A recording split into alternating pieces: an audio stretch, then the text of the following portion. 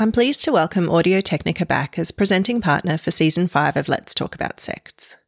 Audio-Technica's support has allowed this podcast to continue to grow, and their equipment is a huge reason why it sounds great. 60 years ago, Hideo Matsushita established Audio-Technica in a small flat in Shinjuku, Tokyo. Today you can experience his legacy with affordable audio equipment to help with working from home, content creation, and if you're like me, getting the best out of your vinyl collection. Find out more at audio-technica.com and use promo code LTAS10 if you're in Australia to get a discount and support this show. It's that time of the year. Your vacation is coming up. You can already hear the beach waves, feel the warm breeze, relax, and think about work. You really, really want it all to work out while you're away. Monday.com gives you and the team that peace of mind. When all work is on one platform and everyone's in sync, things just flow. Wherever you are, tap the banner to go to Monday.com.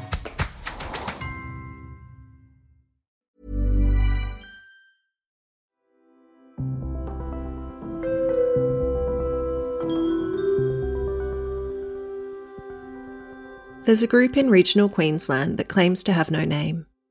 Members meet in each other's homes on Wednesdays and Sundays.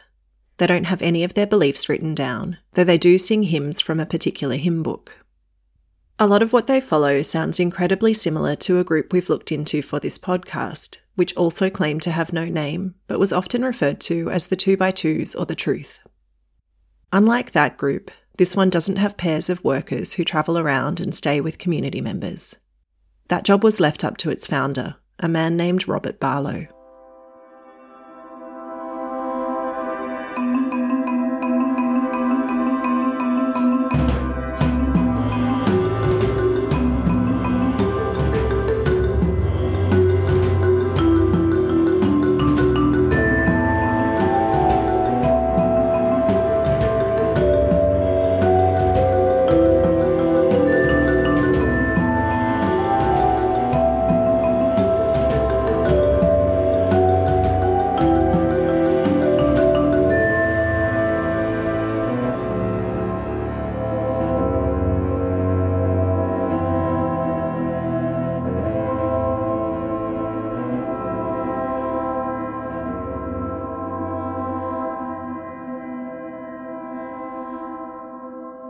Welcome to Let's Talk About Sects, a podcast about cults around the world. I'm your host, Sarah Steele. Before we get into this episode, a content warning. This podcast deals with issues that some people may find disturbing related to emotional abuse and controlling behaviours. This episode also includes mentions of child sexual abuse. Please use your discretion as to whether this will be suitable for you and those around you who may be listening too.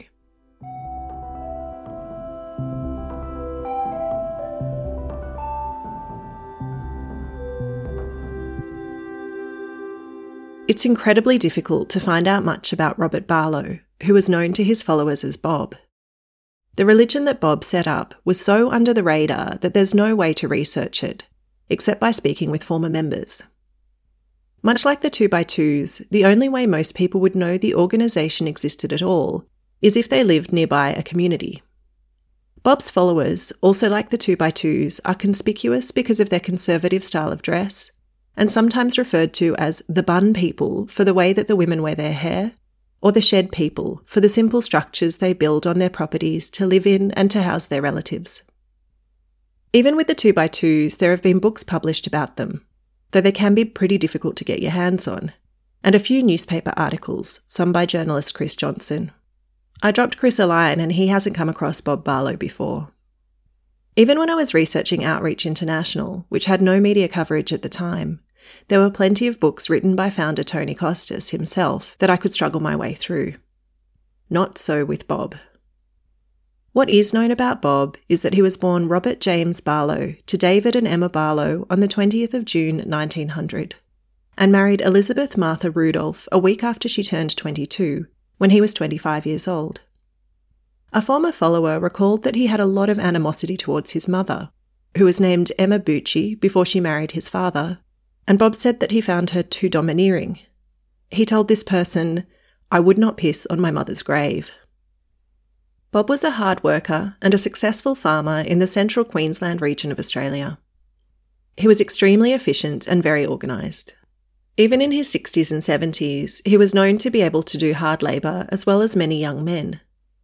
Be aware that the Barlow name is common around the region, and there are businesses totally unassociated with Bob Barlow that share it and should not be punished for his alleged crimes. Bob was once part of the 2x2s and was excommunicated over a clash in doctrine. Candice Curran was born into Bob Barlow's unnamed religion, and she told me a bit about this clash. It involved something Bob called the blood of sprinkling. So like most forms of Christianity, the 2x2s believe that Jesus is God's perfect son, our saviour, who died on the cross as an atonement for our sins. Bob, however, preached that Jesus was just a man who crucified his flesh every day to become the perfect being that he was. So this blood of sprinkling message is that Jesus got rid of his own natural human nature, this bad human nature that we're born with, and he put on the Christ. So every day he got rid of a little bit, sprinkled the blood of his own human nature. And then when none of that old man was left, he was just left with the perfect image that was God's son. So that's what Bob preached to the congregation, that we had to obtain perfection just like Jesus did. And this had to be done by the end of our life or we would be going to hell. Bob also believed that there should be no women preachers, while the 2x2s did have women travelling around in the pairs of workers to different church communities. Two of the Queensland leaders labelled Bob as a troublemaker and excommunicated him. Candice's father wrote down some of his understandings of Bob Barlow's beliefs, and Candice sent these to me. He wrote that, quote, Bob Barlow said that he had the gospel revealed to him by the Spirit of God directly from heaven, not preached to him by any man. Candice's father also noted that Bob was convinced after he left that the 2x2s would eventually all come to follow him and spread his doctrine around the world, that they would see that he was the one who really had access to the truth. He preached to everybody that he was actually like the Apostle Paul, where God delivered him the gospel himself, to his own person. So he said that no man had ever preached the gospel to him, that God actually delivered the gospel to him himself, and it was the one true right gospel, and that he was just like the Apostle Paul in that way. So he was the only leader. When they mentioned the 2x2s, who as we know also claimed to have no name, Bob Barlow and his followers referred to them as the others. Candice's grandparents were some of Bob Barlow's early followers, and she told me how they originally fell under his sway. My grandparents migrated here after the Second World War and came to work. And when they came to work over here, they met a family who they ended up moving in with because they had nowhere to live and my grandmother was pregnant at the time. And this family, they were very loving, very kind. They opened up their home to my grandparents, but they were actually former members of the 2x2s. And they were actually excommunicated from the 2x2s because they had been in contact with Eddie Cooney, which was a no-no at this time. You may remember Edward Cooney from our podcast episode about the 2x2s. He was one of the original founders of that movement alongside William Irvine, and he was ousted from the 2x2s some years after Irvine himself. Like the 2x2s, Bob Barlow's group were sometimes referred to as Cooneyites by outsiders, though it's a totally inaccurate moniker. As Candice mentioned, this couple's contact with Edward Cooney was unacceptable in the 2x2s after his ousting. So they had been thrown out of the 2x2s, and so my grandparents went and lived with them but adopted their ways, which was they were having church at home. So once that happened, Bob Barlow actually turned up in Mackay in 1981 because he knew this family that my grandparents had been staying with. And he then came and preached his own gospel to them. The family that my grandparents were living with did not appreciate Bob Barlow doing this. However, he was extraordinarily persuasive. My grandmother says that he had an excellent way with, knowing the verses, and he knew the Bible back and forward, and he was able to manipulate them away from this family and into his fold. The old couple who had taken Candace's grandparents in were devastated to lose them alongside much of their own family to Bob, who would already have been in his 80s at this point in time. He said that God had prepared him. Like, he'd taken all those years. That's why he was quite a lot older, is because it had taken all those years for God to prepare him to go and speak this truth and gospel.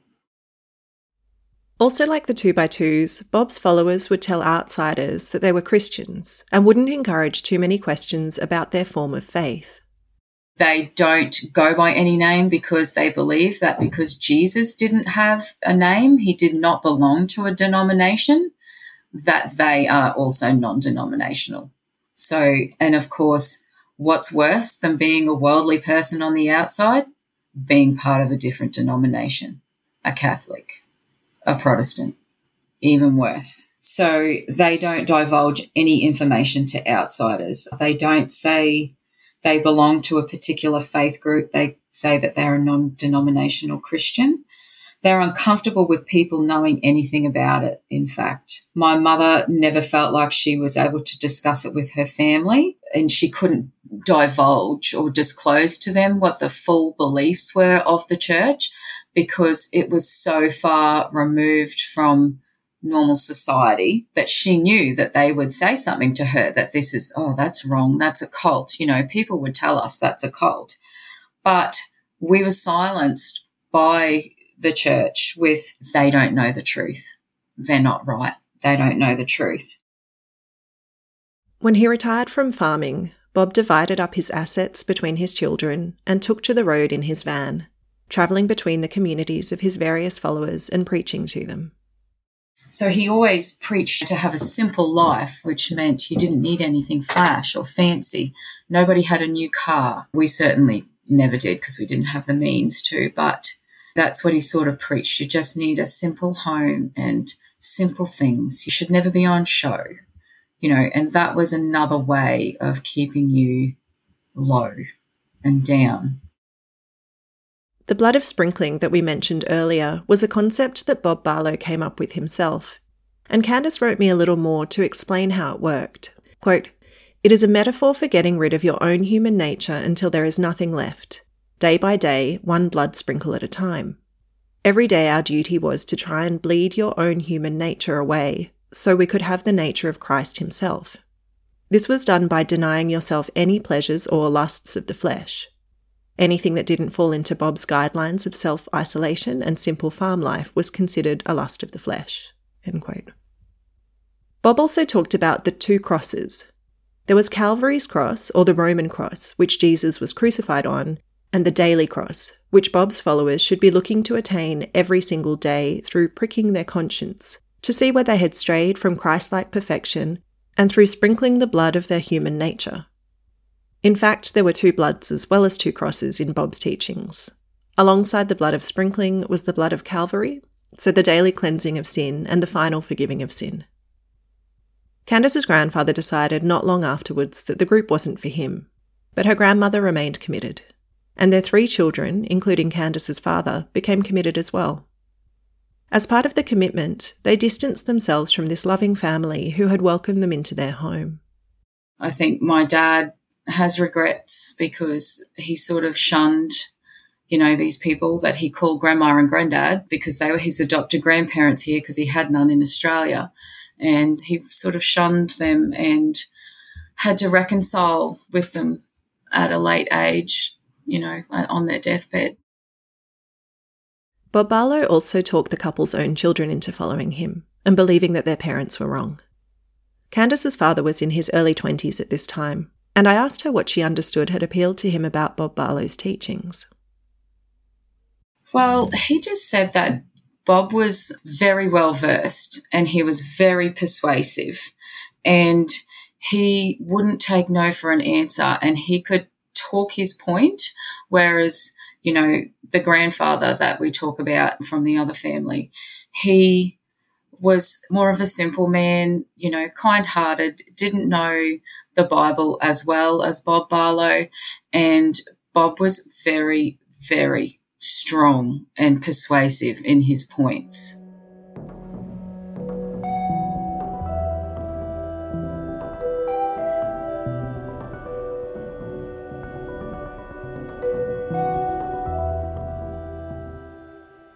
Candace told me that when she was involved, there were probably around 200 to 300 followers of Bob Barlow, based in central and east Queensland.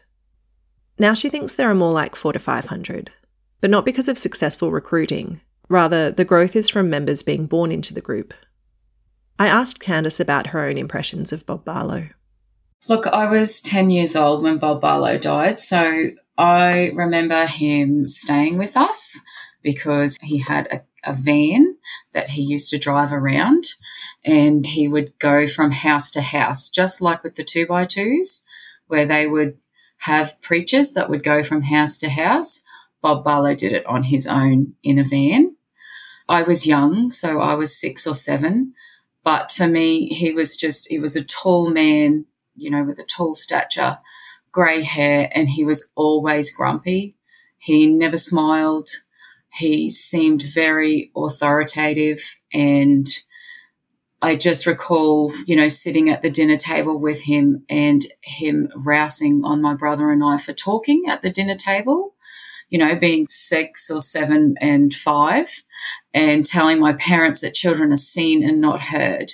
So I never, ever had a good feeling from him, which always made me scared of him. So I tried to avoid him when he ever came. In terms of expectations for women, Bob was quite restrictive. So Bob actually took with him all of the rules and the laws from the 2x2s. So for women, there was no makeup, no jewellery, no hair colouring. It was conservative clothing, which had to cover the shoulders, no low neck, down past the knee, always a skirt. There were no pants ever to be worn to any of the meetings on a Wednesday or Sunday. You were allowed to wear pants if you were out doing farm work or things like that, but for the most part, it was dresses and skirts. The women were to be housewives, cook, clean, and have as many children as they can. Women weren't to work, as Bob said they were to be keepers of the home. They were to be subservient to their husbands, who were considered the head of the household. Some were discouraged from getting a driver's licence, so had to rely on their husbands to drive them around. Don't forget that these are not areas with decent public transport. Bob's own wife was never permitted to get a driving licence. There was no alcohol, and followers were told that it was best if they lived on a farm. So the best life, or the only true way that you should be living, is a farm life. You needed to be isolated so that you would not be persuaded by anybody of the outside world into their worldly ways. For Candace's family, this wasn't possible. I guess for those people that were fortunate enough to be able to purchase a farm, that was great. But for my family, they could not afford to buy a farm. So we started living out of town, but then for financial reasons, we moved into town, and that was definitely gossiped about. In his early 30s, Candace's father had an accident at work and ruptured 2 discs in his back. He was home on the disability pension, and her mother was a homemaker, as was expected of women, so their income wasn't much.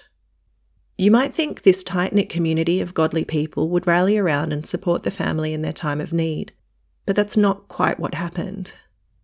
He had this belief that we were actually, because we were the one true way, the only truth, that we were in fact above the realms of physics and the law. So he did preach that we would never, ever get a sickness or a disease because we were the elect few. And it wasn't a few months later that my father had his back accident and was unable to work. So the criticism that came from that was that he was a sinner and he had a disease of Egypt and that he had done something terribly, terribly wrong in his life, and this was God punishing him. So not only did he have his back ailment, he also had judgment from the entire church on him, to the point where I think my grandmother was so desperate with the situation and how my dad was and the fact that he couldn't walk and couldn't work, that she wrote a letter to Bob Barlow and asked him to please bring some of the elders up from the church and anoint him with oil and please pray for him, because that is one of the verses in the Bible. And Bob Barlow wrote a letter back and said, what sort of oil would you like me to bring? Canola, olive, extra virgin. Basically mocked her for wanting him to come and pray for her son. I thought this teaching, that none of Bob Barlow's hundreds of followers would ever get ill as the elect few, must have been pretty difficult to maintain. Candace explained a little more of what Bob said about this. You know, he said that God had provided a wheel of protection over us, that there'll be no disabilities or physical ailments or sickness or cancer. Another former member told me that their family feared the wheel of protection might be removed if they disobeyed Bob's word, and that they could be smote with the diseases of Egypt. I couldn't imagine that Candace's father would have been the only follower to ever become unwell. Well, he was actually the first one. So there was a few other people that suffered after that. He said nobody would get cancer. Then his youngest daughter actually got cancer and passed away from it. I mean, she was older, but she still died from cancer. There were a couple of children within the church that actually died from freak accidents, and those sort of subjects were not really, they were sort of brushed under the carpet when, you know, talking about Bob's beliefs. It was just that, you know, this was the right time. They were already perfect and they were going to heaven because they were children. It took Candace's father 9 months just to learn to walk again, and he fell into a pretty dark place, what with the injury and blaming himself for the injury, wondering what wicked thing he had done to bring it upon himself, and also being expected to be the breadwinner for the family and unable to earn a living. At one point he had filled a prescription for antidepressants, but he threw them away after 6 months because he felt so guilty about taking them. The general attitude of Bob Barlow was that you want to stay away from the worldly people in the medical system unless you have no other choice, and that you should be able to rely on your faith to heal. His followers were allowed to get medical care for things like giving birth, but particularly for mental health issues, your faith in God should be enough. Candace's mother's mental health suffered at this point with their home situation too. She's only 27 at the time and she's got a couple of little kids, and she never thought that, you know, she would have, you know, a disabled husband. So for her, she was really depressed as well, and then she didn't sleep. So I think at her worst, she almost didn't sleep for 3 months, like maybe 1 hour a night, to the point where she was suicidal. And the guilt of going in and getting medication, she could never bring herself to do. So she was not in a good place either. Candace's mother didn't even get sleeping pills to help her through the night. It was an incredibly difficult time in the life of the young family. So when an opportunity came up for Candace's father to learn to fix televisions and video players, he jumped at the chance. It was a job where he could either stand up or sit down, so it wasn't too impactful on his back, and he did learn how to fix them. But because we weren't allowed TVs in the church, he was gossiped about for that as well, and quite ostracised for, you know, making the wrong choice in the wrong profession. Although Candace's father was unusual in the type of work that he was doing, and the family and that they were living in town instead of on a property, any intermingling with outsiders was still limited to passing contact at work or at school. We did not have outside friends. We only interacted with the church group themselves. And I suppose when you're isolated on a farm, like the way that they were, you don't have a chance to interact with anybody else. So for us growing up, no school sports, no TV, no radio. We're encouraged never to put a CD player in our car. If it didn't come with one, no home stereo systems, nothing like that. No media, really. In terms of written materials, magazines were out.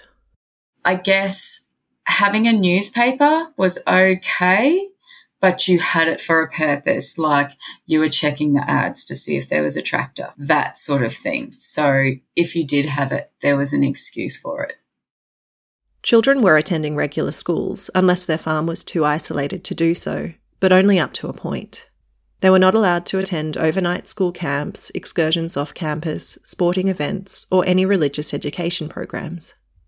Once the children got to grade 9, they were removed from school, so weren't allowed to go past grade 9. So the girls were taken out to go and work at the house or on the farm because there might have been other younger children that the mother needed help with. And the boys were taken out of school purely to work on the farm. So there's nobody with even a senior education in high school, let alone a tertiary education. When Candice went to university later on, she had some revelations about this. The one thing that I really took away from university was the fact that they made you critically think, because that's something that you were never able to do in the church, to have that, ability to critically think and question things and hang on, do I believe that? I don't know. Let's investigate that. That is something that Bob really controlled everyone on. And if you did have a question, he was more than happy to have an argument with you. I know one of the men in the church did have an argument with him, which ended up in a screaming match one day, and that man was told to never come back. So, yeah, that's what you were faced with if you didn't agree with what he had to say. I asked Candice about the group's attitudes towards discipline. Like I said before, Bob wanted children to be seen and not heard. And of course, just like a lot of other sects that I've heard, they went by the phrase, spare the rod and spoil the child. So growing up, we were always smacked for anything that we did wrong. I mean, it could be a hand, a wooden spoon, a belt. My parents it was almost an expectation that we were publicly punished, so that the other people in the church could see that their children were being disciplined properly. And this happened from a young age. And I recall one of the mothers coming to one of the meetings on the Sunday with a 30-centimetre leather strap, and she was smacking her 3-year-old son for moving, and then would smack him again and tell him to stop crying. It was punishment for children was definitely tough.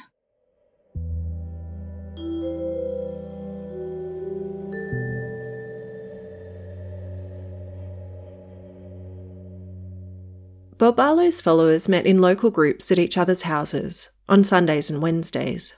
The home church setup reminded me of Outreach International. If your family was hosting the meeting, you'd also have all of the work to do prior to the gathering, in terms of cleaning the house and preparation of meals and such. So you just turned up to somebody's home and sat in their lounge room in a circle on chairs with your Bible and your hymn book. And yes, it was singing and praying and preaching. Candice remembers green plastic chairs, like those you might buy from Bunnings, placed in a living room. Children could sit on the floor, but after they turned 9, they were expected to sit on the chairs and follow the proceedings along with the adults. After a hymn was sung, members would kneel down and face the back of their chair for a prayer. Then you'd get up, you'd sing another song, another hymn, and then it was time. The floor was opened up and anybody could speak, and it was usually about the subject or something that had been on your conscience that week, an event that had happened, or you felt like you were being selfish and God really pricked your conscience about how much of an awful selfish person you were, and you had to cry about that. These speeches could last 20 or 30 minutes each, so they took a long time, throughout which any children were expected to remain quiet. Women were allowed to speak, but it was more often men doing the talking. Then it would be time for bread and wine and a closing hymn. The bread and wine were known as the emblems and represented the daily cross and the daily blood of Bob's teachings. Candace's father wrote in his notes, quote, "The bread signifies our body broken, little by little, day by day, denying self-will and our willingness to be broken. The wine represents the old life being poured out, little by little, day by day, being the blood of sprinkling." The Sunday meeting started at 10:30 a.m, the Wednesday meeting at 7:30 p.m, and these were exact times. The Sunday meetings ran for about 3 hours, and the Wednesday meetings were a bit shorter and didn't include the emblems. If Bob himself was around, there may be a special gospel meeting organised for a Sunday afternoon, and in the early days, members were expected to invite outsiders in to hear the true gospel from the man himself, though it could be difficult to figure out who to invite. Candace told me a bit more about the time commitments expected from members. So Sunday would go for 2 or 3 hours, depending on who was speaking at the time. And then afterwards, we would bring a communal lunch and everybody would eat together. Us children would have a play together, and then you would go home in the afternoon, say 5 or 6 o'clock. So Sunday was an all-day commitment. Wednesday night was a few hours. But with the meetings, so the way that it was structured is that one person from the church group would have a subject each week. It may be a verse, it may be a sentence, but this was what was expected to be studied for the week. They would study the subject, and then on a Wednesday night, they would talk about it. On a Sunday, that's what was talked about. If you were sort of an elder in the church, you're expected to write your notes. So that's what they called them, the notes. You're expected to write your notes on the subject. And then those notes were copied and faxed through to every single member of the church by Sunday so that they could have their notes read out, and this is just only the tangible time that I'm talking about. This is not the occupancy that the teachings took up in your mind. They were all consuming because you felt very guilty all the time. So it really was a full-time thing. Bob also preached that you should be praying on your knees beside your bed every morning, usually like 5 or 6 o'clock in the morning. And if you awoke any time after midnight, that you should get out on your knees and start praying. Another former member described the time commitments and expectations to me like this, quote, "During the week, members were expected to start each day with an hour of morning prayers, pray continually throughout the day, study the weekly subject and write letters to the person who had chosen the subject. The church members were continually in contact throughout the week, and gossip and talking about each other was an important part of our daily routine. Meals were always scheduled at set times each day with a formal sit-down format. Giving thanks started every meal, and family discussion included talk about what had been shared or talked about in the daily phone conversations with other church members." End quote. In terms of ever missing any meetings, Candace told me a story about one woman who tried to take some time out. I know that there was a poor woman who lost her child, and she took a break from the church, and she received letters from the elders telling her that she needed to get back to church because if she didn't, she was going to hell and she'd never see her child again. So she had to deal with that on top of grieving for losing a child. Candace's mother had joined the church when she got together with Candace's father, which sounds like a much rarer occurrence these days, but was more common at the time. Candace told me a little about why it appealed to her mum. Her dad was present, but not present, if that makes sense. So she never had a really great relationship with her father. And I think that's what really drew her into this, is that it was such a tight-knit community. All the families were together. They did love each other. They did everything together. And I guess she saw, once you're in, you're in. So she felt accepted and felt like she belonged as part of something, So that is what drew her in. And then when the rules came, it really got hard for her. One thing that differed from the 2x2s was the lack of conventions, where everyone gathered together at a certain time of the year. I wondered whether members were able to travel to different places for holidays.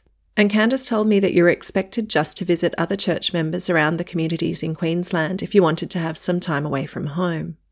But on one occasion, her parents decided to go on a trip to Tasmania. This was pretty unheard of. At that particular time, one of the church members rang my parents and said, I have a really bad feeling that your plane is going to crash and that you're going to die on your holiday to Tasmania.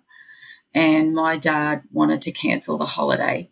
And my mum actually refused at the time to cancel the holiday. She said she spent the whole trip in fear. She was praying on the plane. She was almost sick. She was worried if they were going to die in the car driving around Tasmania, worried that they were going to die on the plane on the way home. But they did obviously make it back unscathed.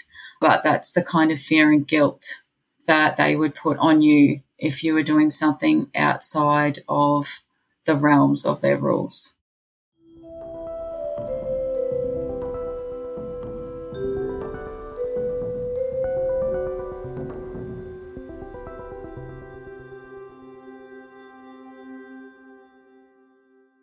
I asked Candace whether she thought that there was anything dangerous about the way that the group operated. I think the danger of it is the isolation, because nobody is allowed to seek any sort of help from the outside world.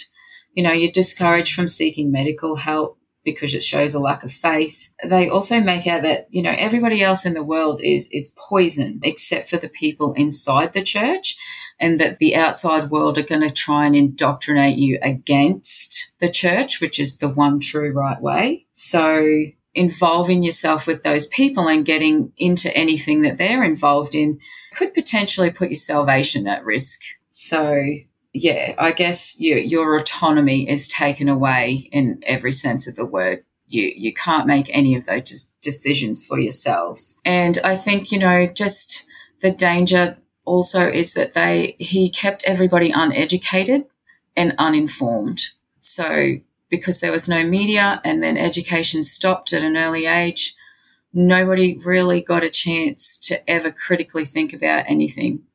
They just had to follow the rules. And I feel like that's what he's done.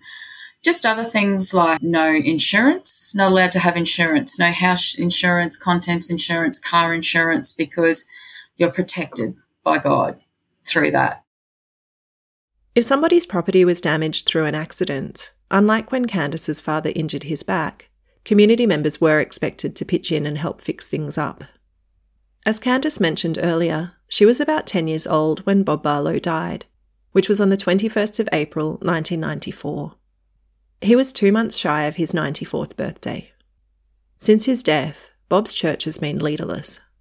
So what he actually had said was that one of his sons was going to take over as the leader of the church. And after he passed away, nobody has stepped up. So there is currently no leader. They are running off the letters and the notes of Bob Barlow's teachings. I found this quite astounding, and I asked Candace if she had any idea of why none of his sons had taken on the role. Bob was also the only person qualified to baptise members, which was done in water when young people made their choice to follow the truth. And since his passing, there have been no baptisms. These days I'm told that young members inform an elder when they have made their choice, and are then added to the subject list so that they can fully participate in the notes each week. Candace's theory was that Bob's teachings and his doctrine put all of his followers, including his sons, in a frame of mind that made it very difficult for them to consider themselves worthy of the job. He actually had everybody in a place of guilt and in a low way of thinking about themselves. So I personally feel that nobody stepped up because they didn't feel that they were good enough and they weren't God's anointed like what Bob claimed that he was. Here I want to go back to the blood of sprinkling doctrine that Candace mentioned earlier. This was the idea that you had to work every day in order to attain perfection like Jesus had. This teaching basically stripped us of being the person that we are or have the personality that we do.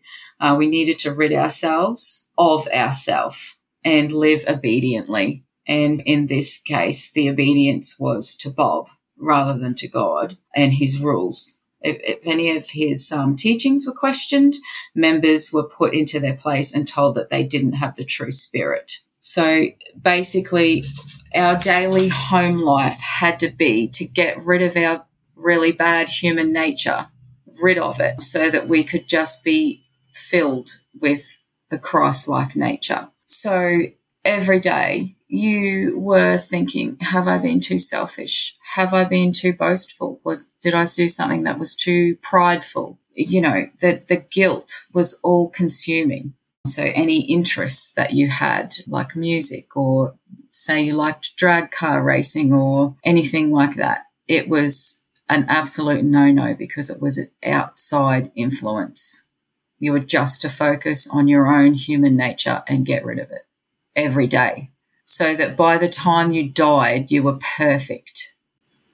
Perfection is unattainable. So when you're trying to attain to something that's unattainable, you're always going to be chasing your tail. There's never going to be a resolution. You're never going to feel peace. You're never going to feel calm or happy within yourself. It is a constant battle of inner turmoil, which, is all-consuming.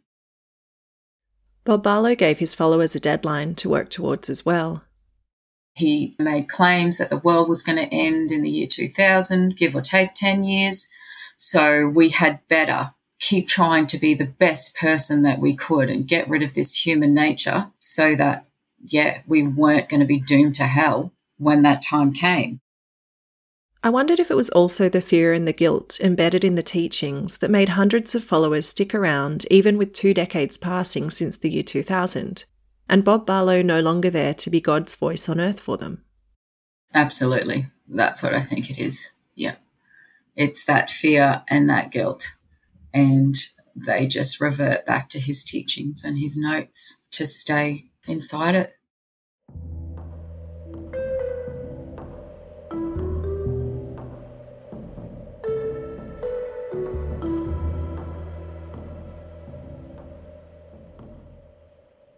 Like so many of us, Candace went through a rebellious phase at the age of 16. I did not want to be in it anymore. I didn't want to be a part of it. So I kind of left home, because I left school. So I didn't go past grade 10, and I left school and I went to work, but I made good friends with a girl that I worked with at McDonald's, and I'm still friends with her now, actually. So I became sort of socially involved with her when I didn't want to go home. But I guess at some point, you're 16, you have to go home. So I did go home. I guess I kind of kept myself in it and out of it, if that makes sense. I turned up to every Wednesday and Sunday and did all the things that I was supposed to in front of them. But I also enjoyed having my other group of friends. But what really kept me there was the guilt. So I guess by the time I was, in my early 20s and I'm trying to navigate my life through that, I just was really lost. And, I guess mum and dad were always like, oh, you should really come back to church. That's what you really need to do, is come back to church. So I kind of had this wrestle with my relationship with the church, being in, but being out, but totally guilty the whole time. If I had a sip of alcohol or anything like that, I would the guilt, I would feel like I had to go to church on the Sunday to rid me of the feeling, which I just couldn't get rid of.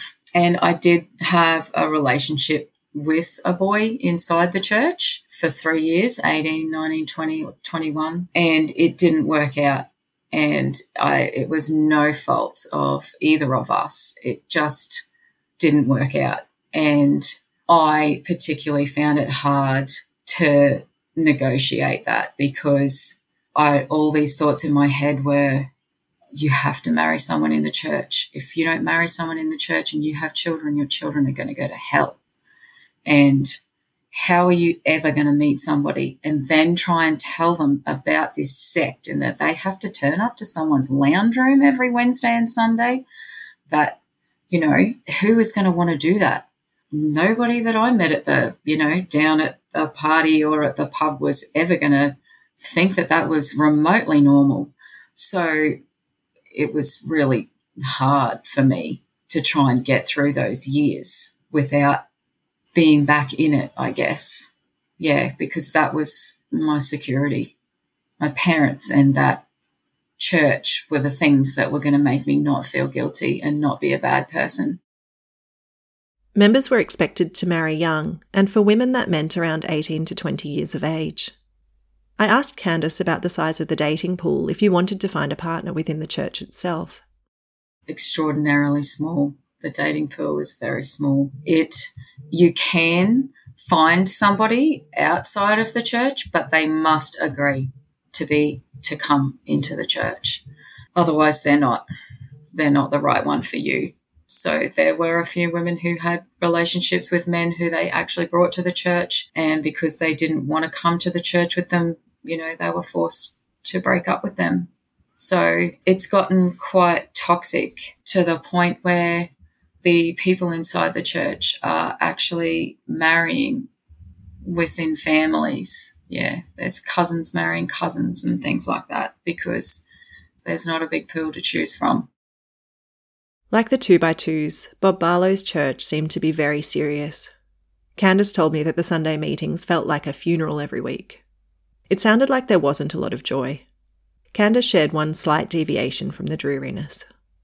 So they do have like large 18th or 21st birthdays, all dry, of course, but everybody comes together, has a chat. They have a big bonfire. Look, a lot of the kids do learn to play a musical instrument, like a guitar or a piano. They were sort of the only real two because they provided their own entertainment. So they would sit around the campfire and sing their own songs. But when I talk about songs, I mean there were things you could listen to and couldn't listen to, like John Denver, okay. Celine Dion, all right. Anything that was top of the pops, absolutely not. And you know, if you're going to go and throw in like Metallica or Pearl Jam, straight to hell. The last one of these that Candace remembers attending involved a father going around and telling everyone that she didn't have the true spirit because she had worn a ring.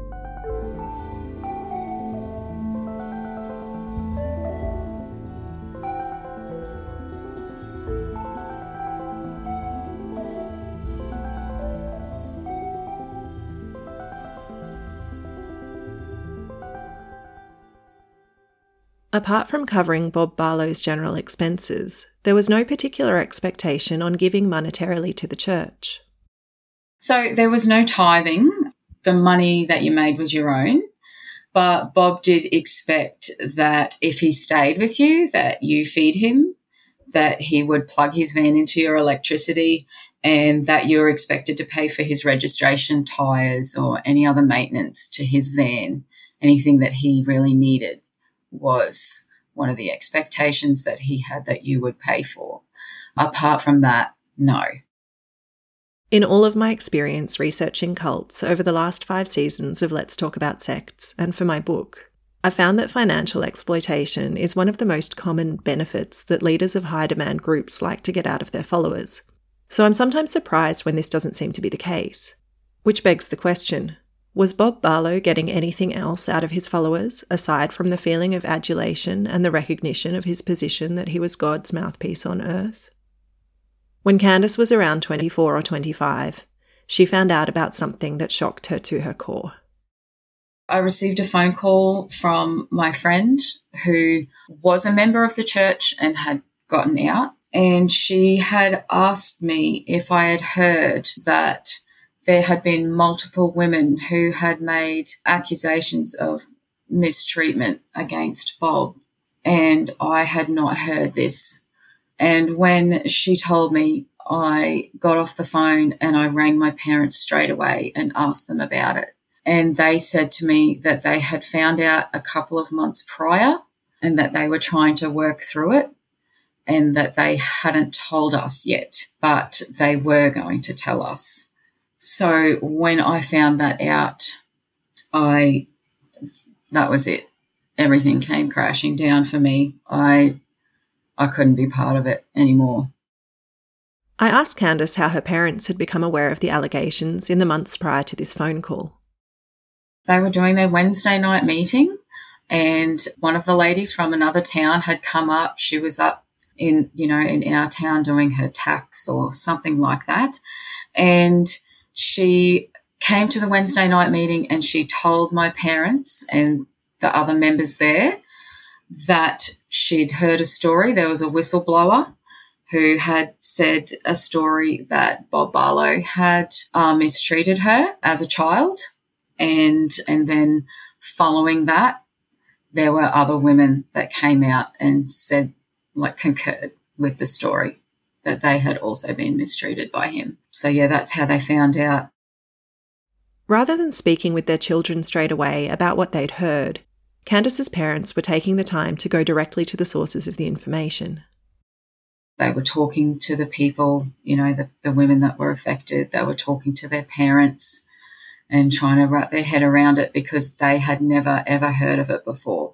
So when it did come out, we later found out that some of the elders in the church already knew of this misconduct and had put some things into place to keep their daughters away from Bob Barlow, but they decided to brush it under the carpet. They did not expose it to anybody. So they had known for years and didn't tell anyone. I guess they accepted it as a sin and not a crime that should be punished.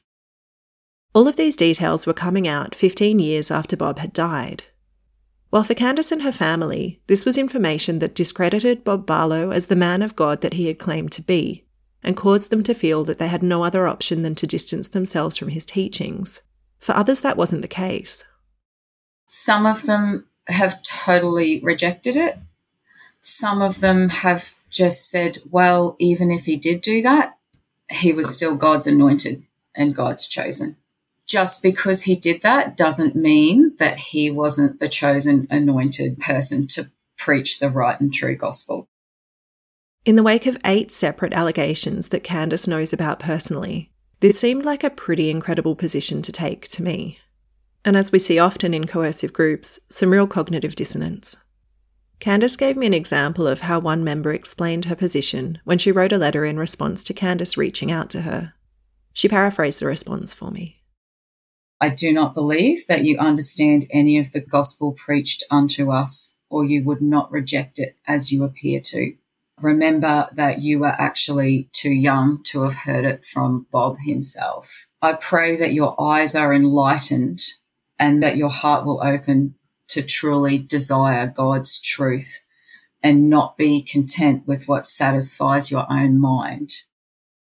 This person referred to a Bible story about King David in a way that I think really demonstrates how these groups consider themselves outside of the law and what can be dangerous about them to their communities. She wrote, "Consider David and what he did in the matter of Uriah. Send a man to be slain in battle so he could take his wife. Not what you would think a great man of God would do, a sin worthy of death by the law. But God is the judge, and when David repented, God forgave him, but there were consequences.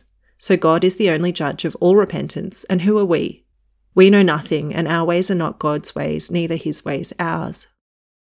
King David sent a man out into battle to be slain because he wanted to take his wife, which happened.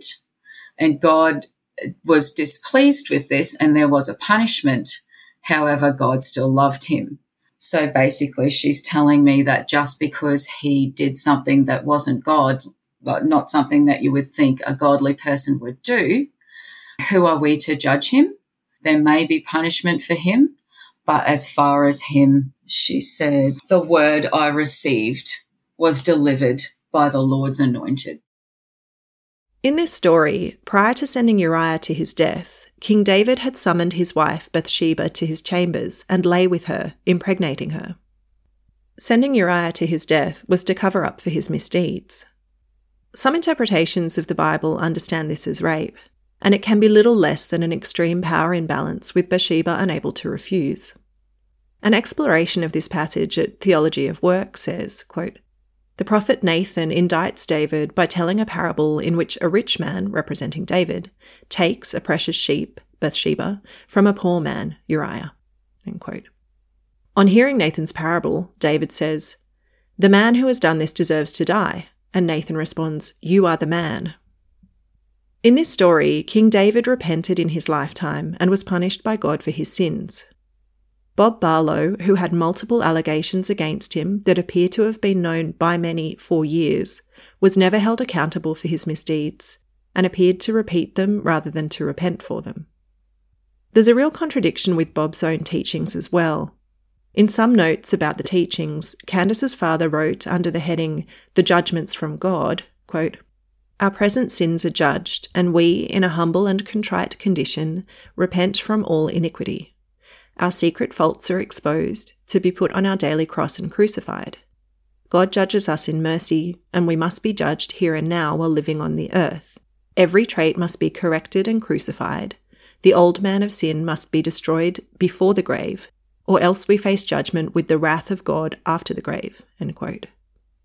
Of course, you only need to look at the countless other examples of not holding perpetrators to account in church groups and other institutional environments to consider what the approach of turning a blind eye may have encouraged in the general culture of Bob Barlow's community. For me particularly, there was a man who did come to the church every week and would openly make me feel uncomfortable through the things that he would say, or where he would put his hand when he would try and give me a hug. And it was very noticeable. My mother asked my father to say something to him, and he didn't.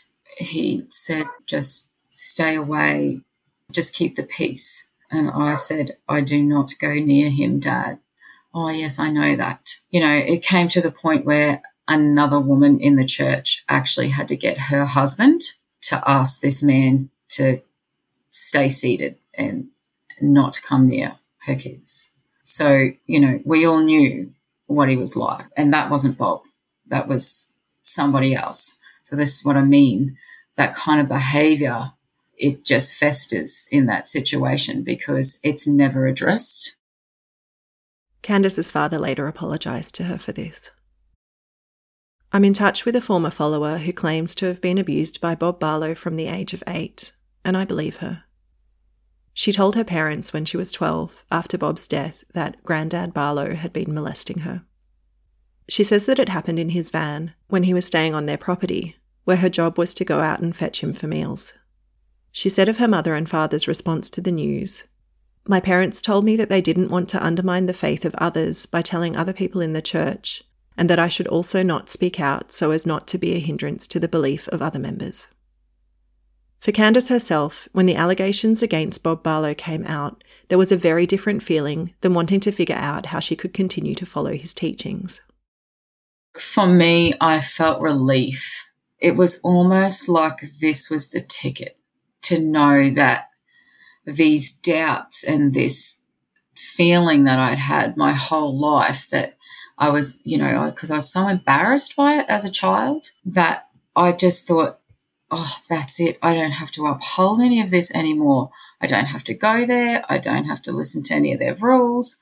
I can do whatever the hell I want. And it was a relief that to know that I didn't have to feel guilty about anything that I did.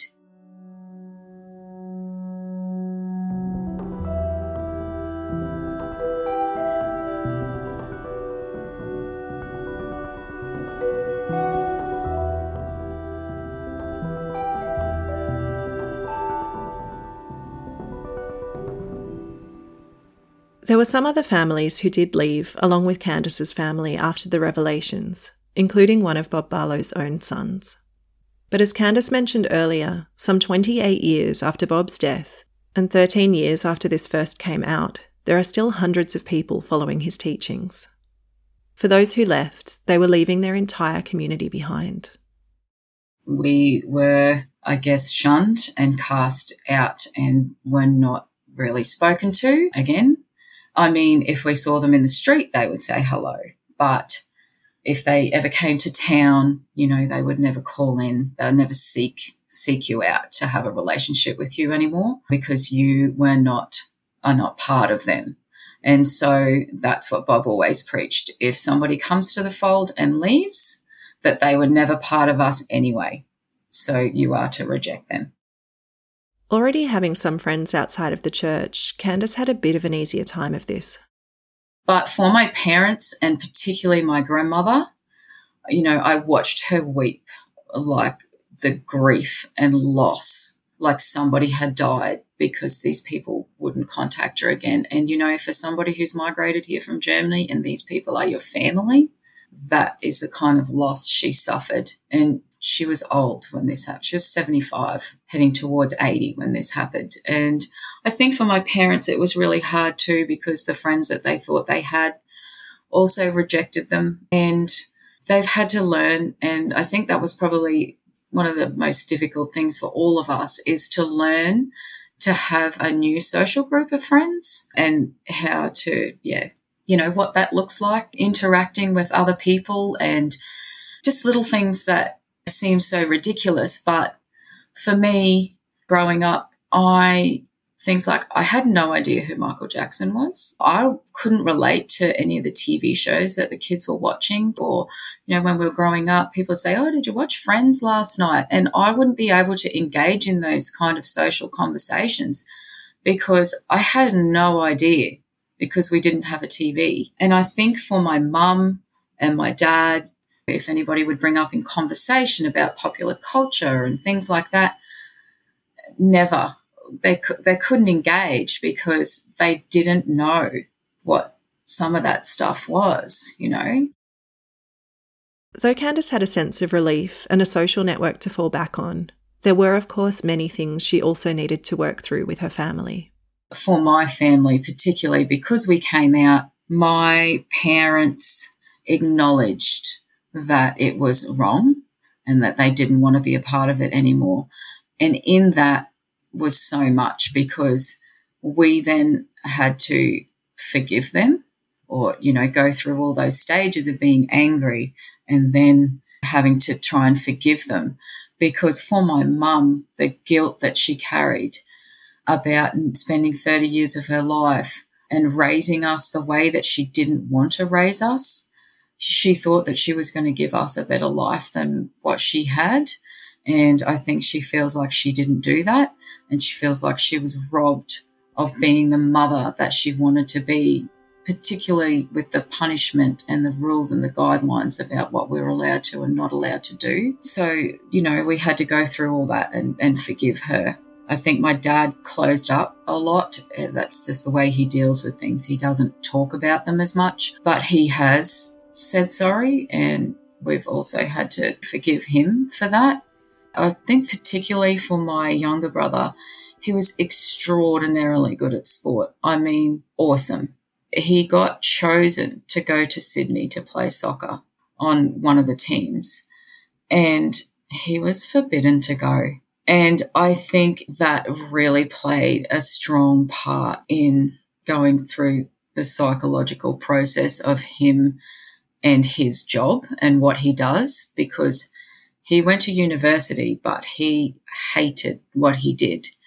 And I think, truth be told, he really wanted to pursue sports because he just loves it. And he was robbed of the opportunity. And I think it really plagues him. And it really has plagued my mother as well. So there were all those things to get through. And, it's been 13 years now since we found out. And it's taken every single bit of that time to try and move forward, because every day there'll be a new something that you have to face, or something will happen that will trigger you back to your childhood, or particularly mum trigger her back to the way that she was a parent. So it's taken a lot of energy.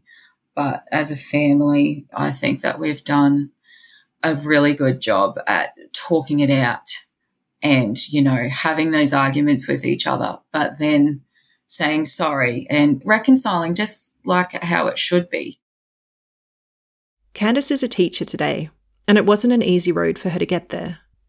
Having been made to leave school after year 10, she had to take a bridging course known as a STEPS, or Skills for Tertiary Education Preparatory Studies course, to get there. I was really angry that I was uneducated. And then when I met my husband, he's actually an engineer, and I became involved with his group of friends. And I was just amazed that all these people were so educated. You know, they were so down to earth. They were out camping and fishing and having great times, but they were educated. And I just thought, I had always felt like I wanted to be a teacher. I wanted to go when I was 18, but I didn't. And he just said to me, if that's what you want to do, then you should do it. So I was already married. I already had a baby, and I decided to start uni. And it took me 9 grueling, long years to finish that degree. 2 babies I went through, and yeah, I did it. And I was just super proud of myself that I was able to do something that was never, ever going to be an option for me had I stayed in that cult. I asked Candice if she had any advice for people who may be in a group like this. I think, you really need to listen to your own instincts and that gut feeling and your own intuition that you have deep down inside, and not be afraid to question what's going on around you. Being aware of your surroundings, and if you're feeling that doubt or that gut feeling that something's not right, then you probably are right, and you need to follow that. That's your own conviction within yourself. That's your survival mode telling you that, hey, something's wrong here, and you should question it and you should go with it.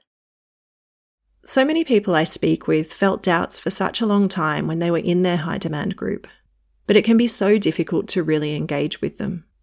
It can be much easier to push them down and ignore them, especially when the teachings of a group work to convince you that such doubts are of the devil or that they're a personal fault. And the enormity of what it would mean to consider that you may have been wrong for so many years, sometimes your entire life, can be too much to face.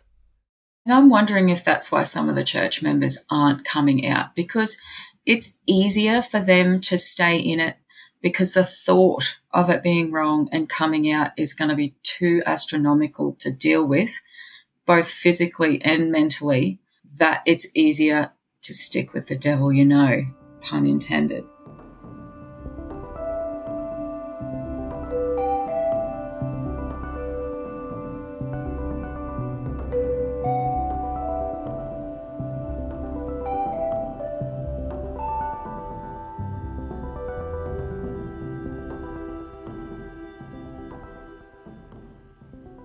In terms of the future of the group, I wondered whether the next generation, who were born into Bob Barlow's church, but are so far removed from ever being able to hear from the man himself, and who are facing a limited number of options when it comes to having families of their own, whether they might be more likely to reject his teachings.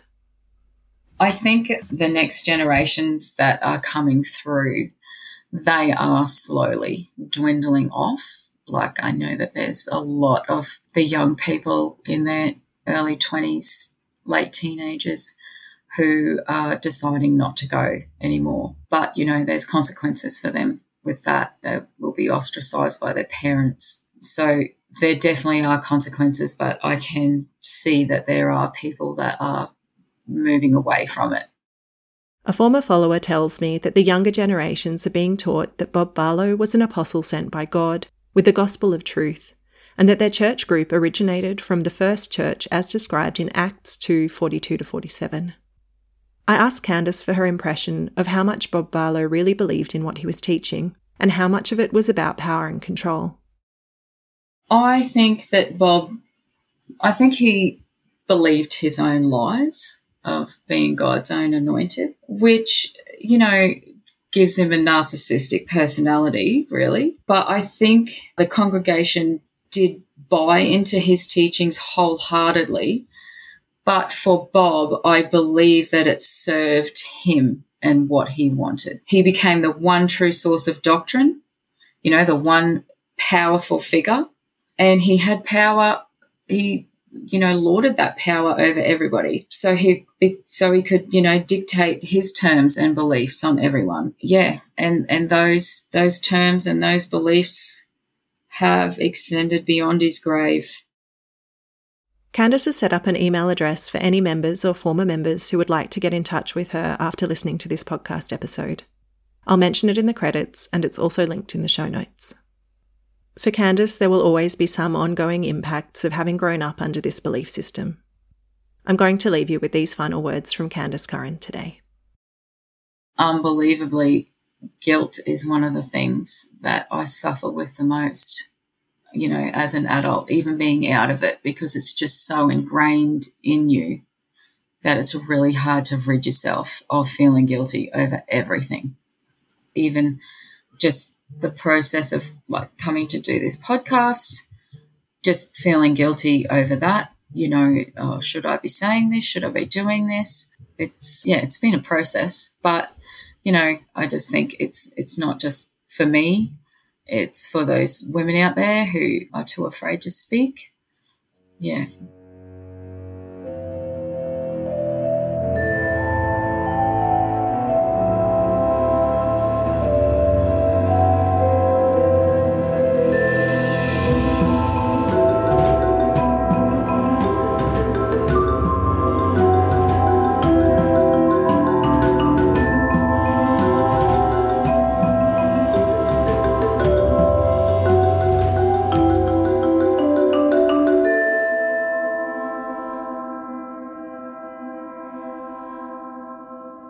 You can access ad-free episodes and support the production of this independent podcast via Patreon or Acast Plus, linked in the show notes, or with a one-off donation or merch purchase.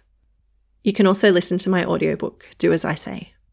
This episode of Let's Talk About Sects was researched and written by me, Sarah Steele. Music was by Joe Gould. Thanks to Matt Brazel for editing. A very special thanks to Candice Curran for sharing her story with me. If you're a former member who would like to get in touch with Candice, you can contact her at survivingthetruth@outlook.com.au. Hey, it's Danny Pellegrino from Everything Iconic. Ready to upgrade your style game without blowing your budget? Check out Quince. They've got all the good stuff, shirts and polos, activewear, and fine leather goods, all at 50 to 80% less than other high-end brands. And the best part? They're all about safe, ethical, and responsible manufacturing. Get that luxury vibe without the luxury price tag. Hit up quince.com/upgrade for free shipping and 365-day returns on your next order. That's quince.com/upgrade. Thanks again to Audio-Technica, presenting partner for Season 5 of Let's Talk About Sects. If you're in the market for some top-quality audio equipment, use promo code LTAS10 at audio-technica.com on their Australian store to get a discount and support this show. Their range of headphones and turntables is quite ridiculous, and don't get me started on their mics. Audio-Technica, celebrating 60 years of listening. If you've been personally affected by involvement in a cult or would like to support those who have been, you can find support or donate to cult information and family support if you're in Australia via cifs.org.au, and you can find resources outside of Australia with the International Cultic Studies Association via icsahome.com. If you or someone you know is in crisis or needs support right now, please call Lifeline on 13 11 14 in Australia, or find your local crisis centre via the International Association for Suicide Prevention website at iasp.info. Thanks for joining me, and hope to catch you again next episode.